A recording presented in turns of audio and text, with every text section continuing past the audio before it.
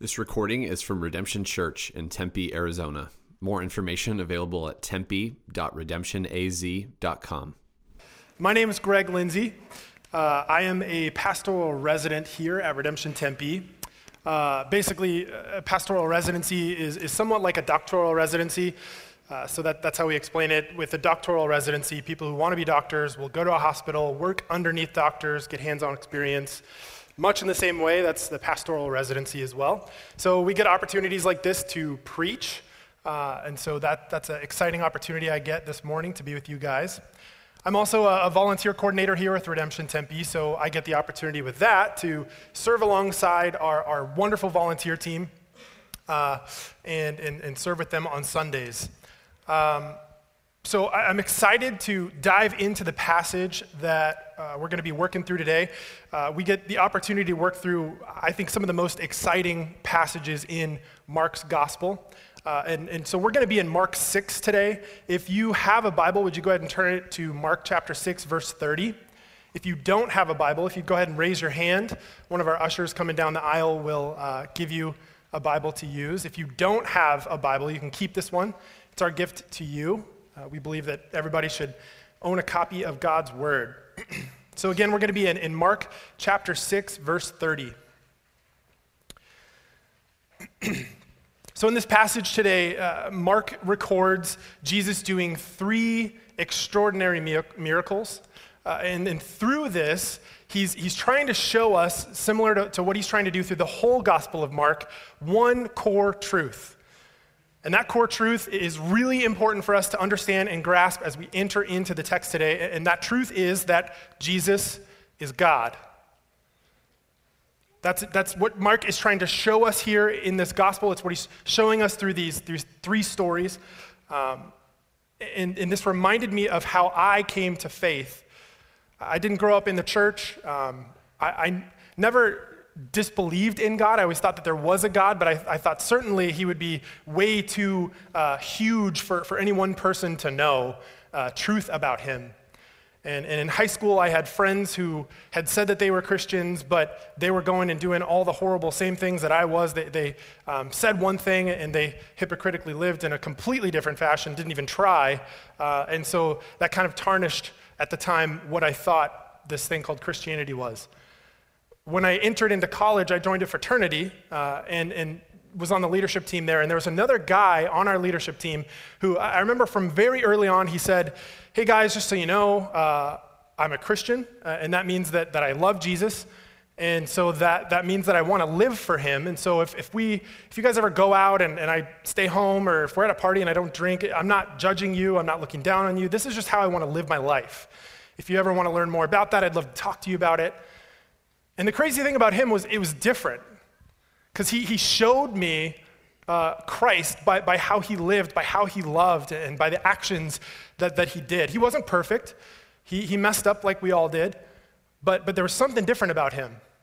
And that intrigued me, and that snowballed into eventually me coming to know the Lord. That's similar, and why the Gospel of Mark was so foundational for me as a new believer.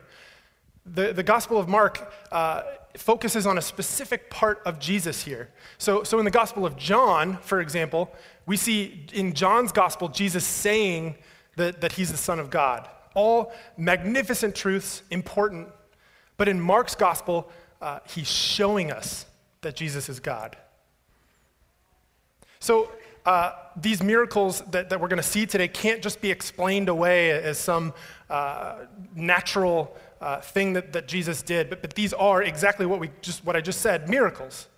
And again, they show us that Jesus is God. But I do think that there are 3 implications that we can pull out of these 3 stories that we're going to look at today. And those are the 3 points. So if you're a note taker, you can write these down. We're going to see that Christ provides abundantly, that Christ is with us in the storm, and that Christ makes us whole. So we're going to go ahead and jump into the text, but before we do that, if you'd bow your head and pray with me. Jesus, we thank you for the opportunity to enter your word and to meet you. I pray, God, that through this text today, you would show us the magnitude of exactly who you are, that our hearts would feel awe at the depth of the truth that you are the Son of God, Jesus Christ. Pray that you'd be with us in our time together today and that you would bless this time. Jesus, we love you. It's in your name we pray. Amen. So 3 stories, you might be familiar with them. We're going to see that Jesus feeds the 5,000, that he walks on the water, and that he heals some people in Gennesaret. The stories start in verse 31. So I want to start there, if you guys would meet me again in Mark 6, verse 31. It says, "The apostles returned to Jesus and told him all that they had done and taught. And he said to them, 'Come away by yourselves to a desolate place and rest a while.' For many were coming and going, and they had no leisure even to eat. And they went away in the boat to a desolate place by themselves. Now many saw them going and recognized them, and they ran there on foot from all the towns and got there ahead of them. When he went ashore, he saw a great crowd, and he had compassion on them, because they were like sheep without a shepherd. And he began to teach them many things. And when it grew late, his disciples came to him and said, 'This is a desolate place, and the hour is now late. Send them away to go into the surrounding countryside and villages and buy themselves something to eat.' But he answered them, 'You give them something to eat.' And they said to him, 'Shall we go and buy 200 denarii worth of bread and give it to them to eat?' And he said to them, 'How many loaves do you have? Go and see.' And when they had found out, they said, 5 and 2 fish. So this passage starts, if you remember last week, Ricardo was talking about how Jesus had sent out the disciples on their first missionary journey, 2 by 2, and he gives them authority to cast out demons and to heal. And so they're returning from this trip to Jesus, and they're tired, they're hungry, and Jesus sees this. He recognizes their need for rest and for time with him, so he says, let's go to a desolate place. So they launch off in a boat, and they're headed to this desolate place, but a crowd intercepts them. A crowd sees them on the boat, they recognize Jesus, and they get to where Jesus' boat is headed before they show up. This is a big deal because the Sea of Galilee is huge. It's 8 miles wide, 13 miles long, 33 miles around. Some estimate that this crowd, some would have traveled 8 to 10 miles to meet up with Jesus. I can barely run 1 mile, and these guys ran 8 to 10. This shows that the crowd is desperate to be with Jesus, even if it's not for the right reasons. So it says, Jesus gets out of the boat and he sees them, he has compassion on them, he sees them as sheep without a shepherd, he begins to teach them. And sheep without a shepherd are defenseless and directionless. But imagine how the disciples must have felt at this point. They're coming back from this missionary journey. I'm sure they saw crazy things while they were out, casting out demons and healing. And they step off this boat and they see a crowd waiting for them, and Jesus starts to teach them. I imagine at that point, they just lost all hope. What is going on? They were tired, they were hungry, maybe even hangry. They just wanted to rest. So Jesus starts to teach them, and an interesting exchange occurs here. The disciples see that it's growing late. They notice that the crowd is hungry. And so they tell Jesus to send them away so that they can get food. They don't have enough food with them here. They're in the middle of nowhere. This seems like a pretty normal request, or something that makes sense. They're seeing a potentially mounting epic problem. These people need to be fed. But Jesus replies to them, "You give them something to eat." The disciples are like, "What? What is he talking about?" And so the disciples reply, "Shall we go and buy 200 denarii worth of bread and give it to them to eat?" So I'm not sure if your sarcasm meter is here, but they're being sarcastic here. They're basically saying, it would be like us today saying, okay, so Jesus, you want us to basically get 7 months of wages of my job and then go out and spend it all on food on this crowd. It's not going to happen. We don't have those kind of resources. But Jesus responds to them and he says, "How many loaves do you have? Go and see."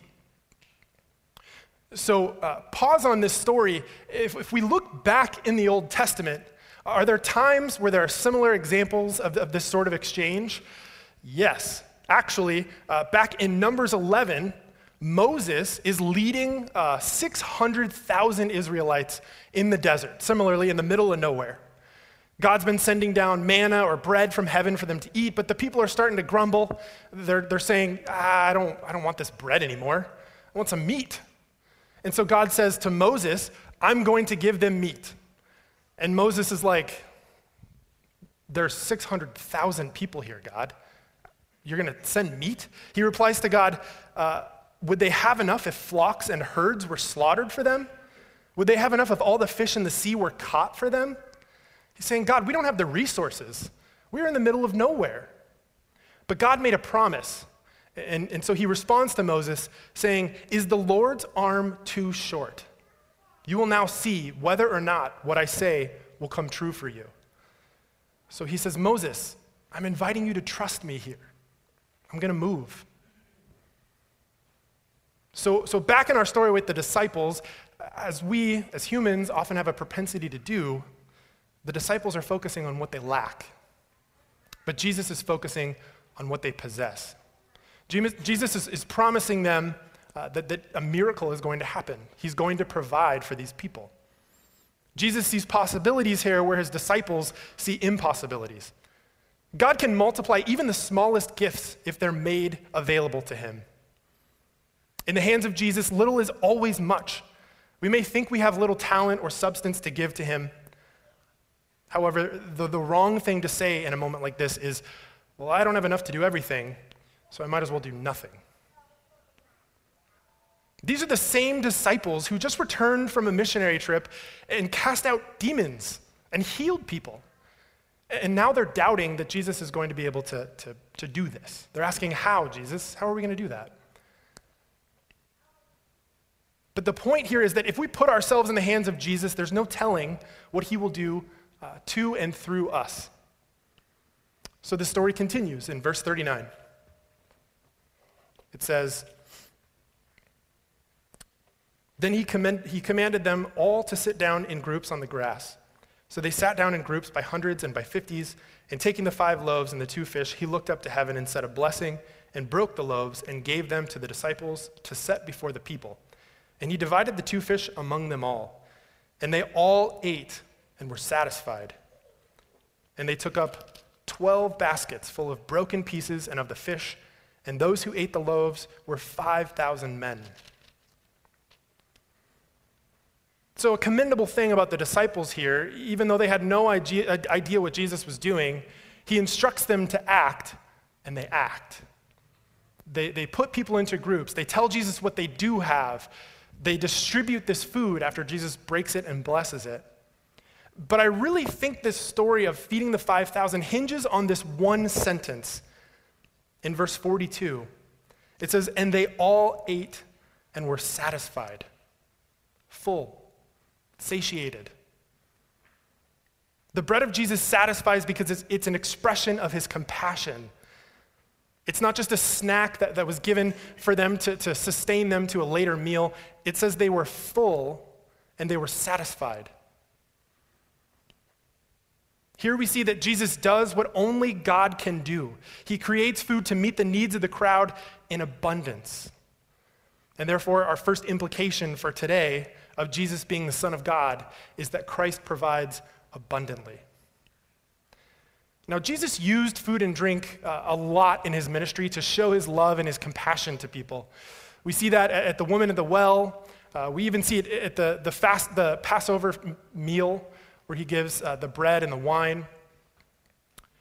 And I think that's because food and drink in general is a great way to show people that you love them, especially for a guy like me that loves food. So I remember when I was in college, especially my freshman year, I'm sure no one else experienced this, but I ate horribly. A gourmet meal for me was like ramen and tuna, which don't knock it till you try it. But I mean, that's like not a 5-course meal, right?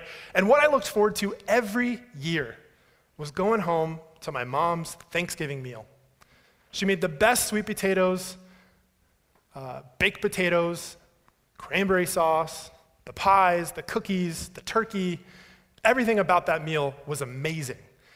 And when I ate that meal, I knew I'm home, I'm loved, I'm cared for. And I'd be there that weekend living off all of those leftovers, and I knew at the end of the weekend there was going to be abundance of leftovers, and I was going to leave with 3 grocery bags full of leftover food to sustain me through finals. And I think there's a parallel there. Jesus is providing this crowd food that sustains, that makes them whole. They all ate and were satisfied. So the story continues here into one of my favorite events of Mark's whole gospel in verse 45. So you can pick up with me there. It says, "Immediately he made his disciples get into the boat and go before him to the other side, to Bethsaida, while he dismissed the crowd. And after he had taken leave of them, he went up on the mountain to pray. And when evening came, the boat was out on the sea, and he was alone on the land." So Jesus dismisses the crowd. He sends his disciples away on a boat, and he goes into the mountain by himself to pray. Now, Mark records Jesus praying at only 3 points in his ministry. It's safe to assume he prayed a lot, but Mark's point here in his gospel, he records 3 specific instances. In Mark 1, here in Mark 6, and then in Mark 14, before the cross. Each of these prayers, it's at night. Jesus is alone in a lonely place, and his disciples are removed from him, not fully understanding his mission. And in each of these 3 cases, Jesus is facing a formative decision or a crisis. Meanwhile, in verse 48, we see that the disciples are stuck trying to cross this lake. They're rowing, and the wind is against them, and they're not making any headway. Some accounts would say that they had been rowing for probably in the ballpark of 6 to 8 hours. Now, I can barely row, similarly like I barely run a mile. I can barely row for 30 minutes. These guys are doing it for 6 to 8 hours. The wind is against them. They're not getting anywhere. And so Jesus sees them. He notices them. And so it says he walks on the water of the lake, intending to pass them by. But the disciples are afraid. And so Jesus responds, "Take heart, it is I." In walking here on the water toward the disciples, Jesus walks where only God can walk. It's similar to him forgiving sins earlier in Mark 2, and in his power over nature the last time they were in a boat on the water and he calms the storm. Walking on the lake identifies Jesus unmistakably with God. This identification is reinforced when Jesus says, "Take heart, it is I." Now, we'll do a little bit of couch Greek here, armchair Greek. If there's one phrase in Greek that you can really hold in your heart, it's what Jesus says here when he says, "It is I." And that's the Greek phrase, ego eimi. It is I. This is a really important phrase. It's the same phrase that God uses to identify himself to Moses in the burning bush. So Jesus is not only walking where only God can walk, but he's using God's name to identify himself to the disciples. And in the latter part of 48, it says he was about to pass them by, which seems perplexing. Now, if I'm on the shore and I can walk on water and my friends are struggling against the wind, I don't think my first instinct would be to pass them by, but I'm not Jesus. So it says Jesus passes them by. Seems perplexing. What is he doing here? But this passing by that Jesus is doing is actually one of the most intimate and obvious revelations of Jesus being God. And he's doing this for his disciples. In Exodus 33, in the Old Testament, Moses is on Mount Sinai and he says, "God, show me your face." And God says, "I can't show you my face, but I can pass by you and you can see my back." And he does. He reveals his glory to Moses by passing by him. Similarly, in 1 Kings on Mount Horeb, God passed by Elijah to reveal his presence. But the big one is found in Job 9. Job is describing God. He says, "God alone stretches out the heavens and treads on the waves of the sea. When he passes me, I cannot see him. When he goes by, I cannot perceive him." This phrase here, "treads on the waves of the sea," is the same wording that we find here in Mark, where Jesus passes by the disciples. The Job passage recounts the awesome separation between God and humanity. God can do what humanity cannot do. His wisdom is beyond compare. He gives food in due season. He moves mountains, and he treads on the waves of the sea. God, as described by Job, is holy God, holy other. And he can't be confused with a human being. But when Jesus passes by the disciples here, he does something different than God does in the Old Testament. He makes the unseeable God of Job, Moses, and Elijah seeable, as had never been nor could have been in the days of former generations. The God of Israel, majestic and awesome, but previously unknowable face to face, is now passing by the disciples in the person of Jesus Christ. When Jesus passes by the disciples, he's exclaiming, "I am God." So Jesus gets in the boat, and the wind stops, and it says the disciples are utterly astounded. So the storms pick up when the disciples are away from Jesus, and they subside when they're with them. And so we see here that being with Jesus is not some theoretical truth, but it has practical consequences for these disciples. If separation brings distress, then Jesus' presence with them overcomes the storms in their life. It brings peace and calm. There's comfort in knowing that even though we can't see Jesus, that he sees us and he's with us. It's similar to Aslan in the Chronicles of Narnia, who appears from over the sea without warning, but exactly when needed. We see there, it says, Aslan was among them, though no one had seen him coming.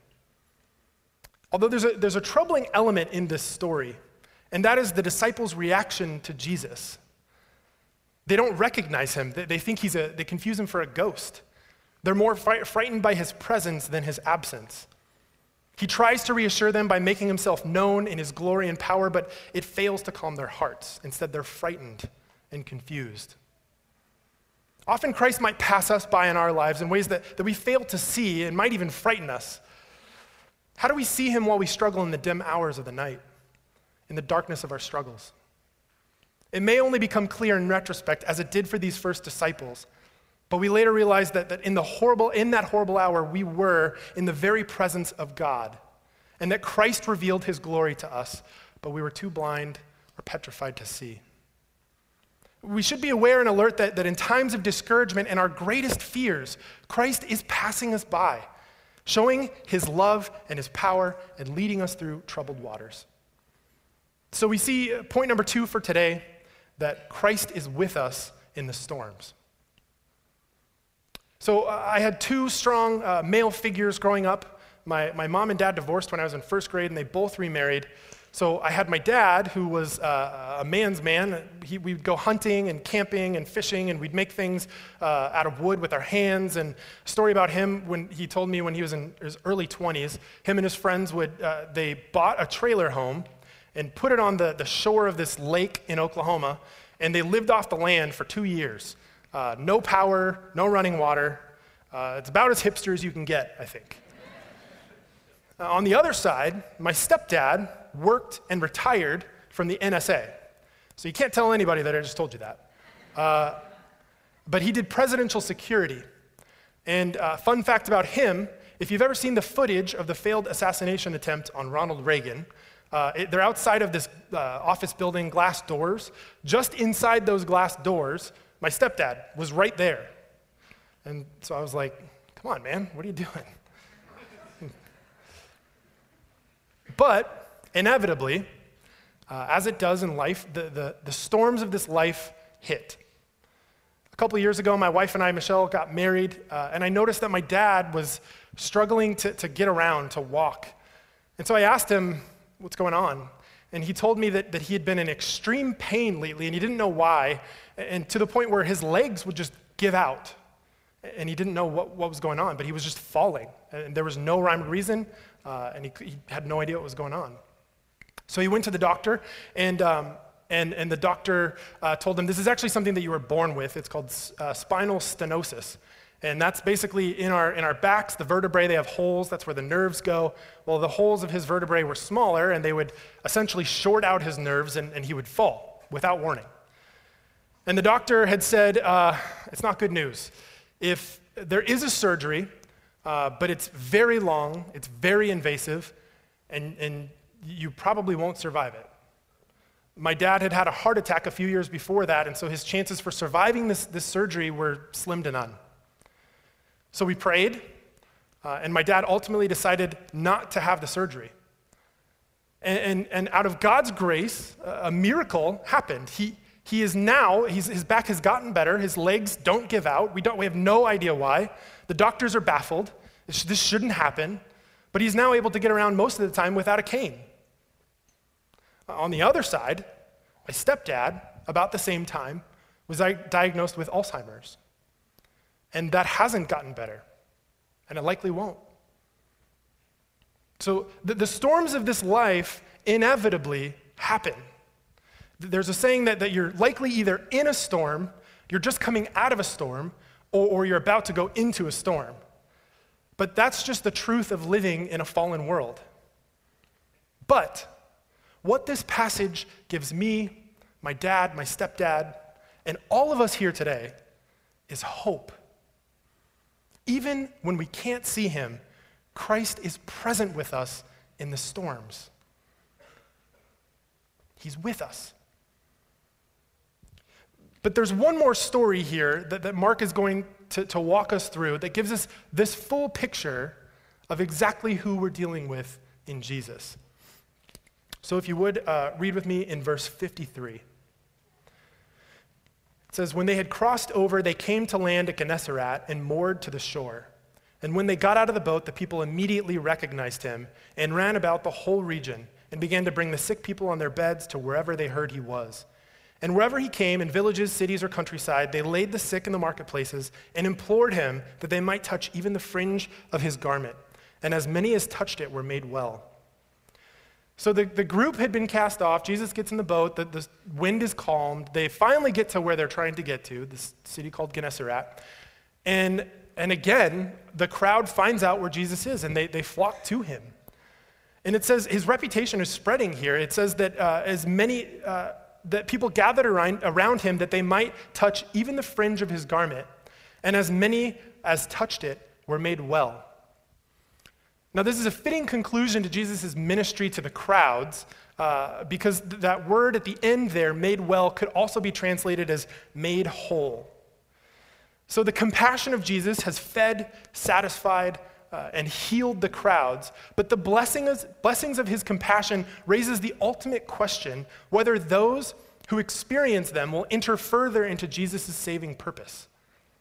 One theologian notes, in the zeal with which the people brought their sick to Jesus, we recognize not only how deeply the untiring goodness of Jesus touched Israel, but also how distant Israel remained from Jesus, because it sought from him nothing but the healing of the sick.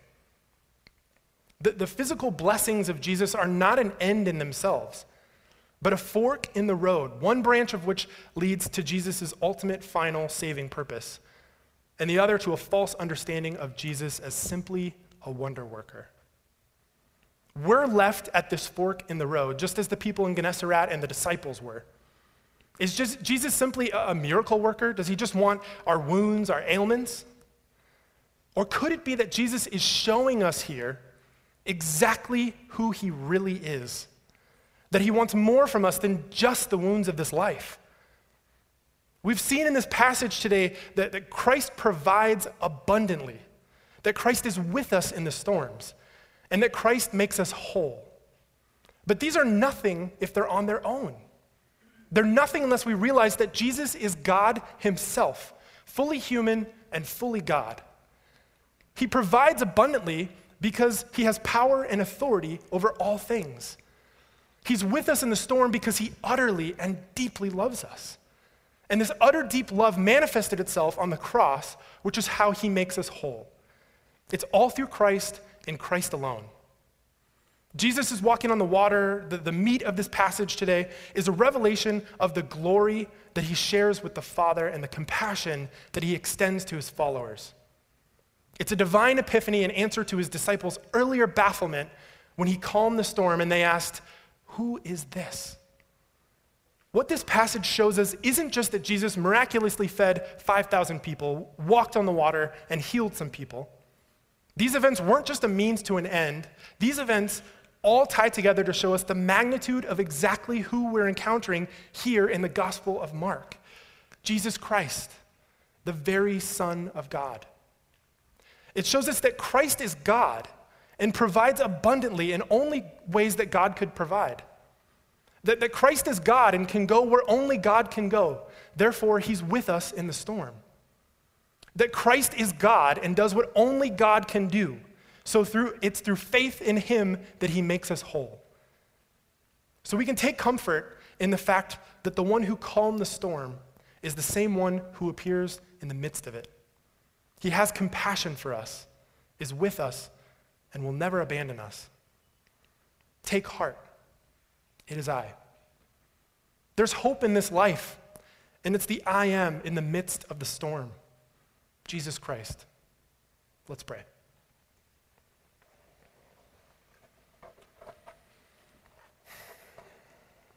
Jesus, it can be so easy in this life to get caught up in the storms, to be tossed to and fro, to forget who you are, to forget the blessings that you've given us in this life. But in this passage today, God, you show us that you provide abundantly because you love us. Jesus, you show us that you're with us in the storms and that you make us whole through faith in you. God, I pray that you would be with us in those storms, that we would see when you provide abundantly and that we would glorify you. And that, God, we would be able to rest in the fact that you love us utterly and deeply. Jesus, we love you, and it's in your name that we pray. Amen.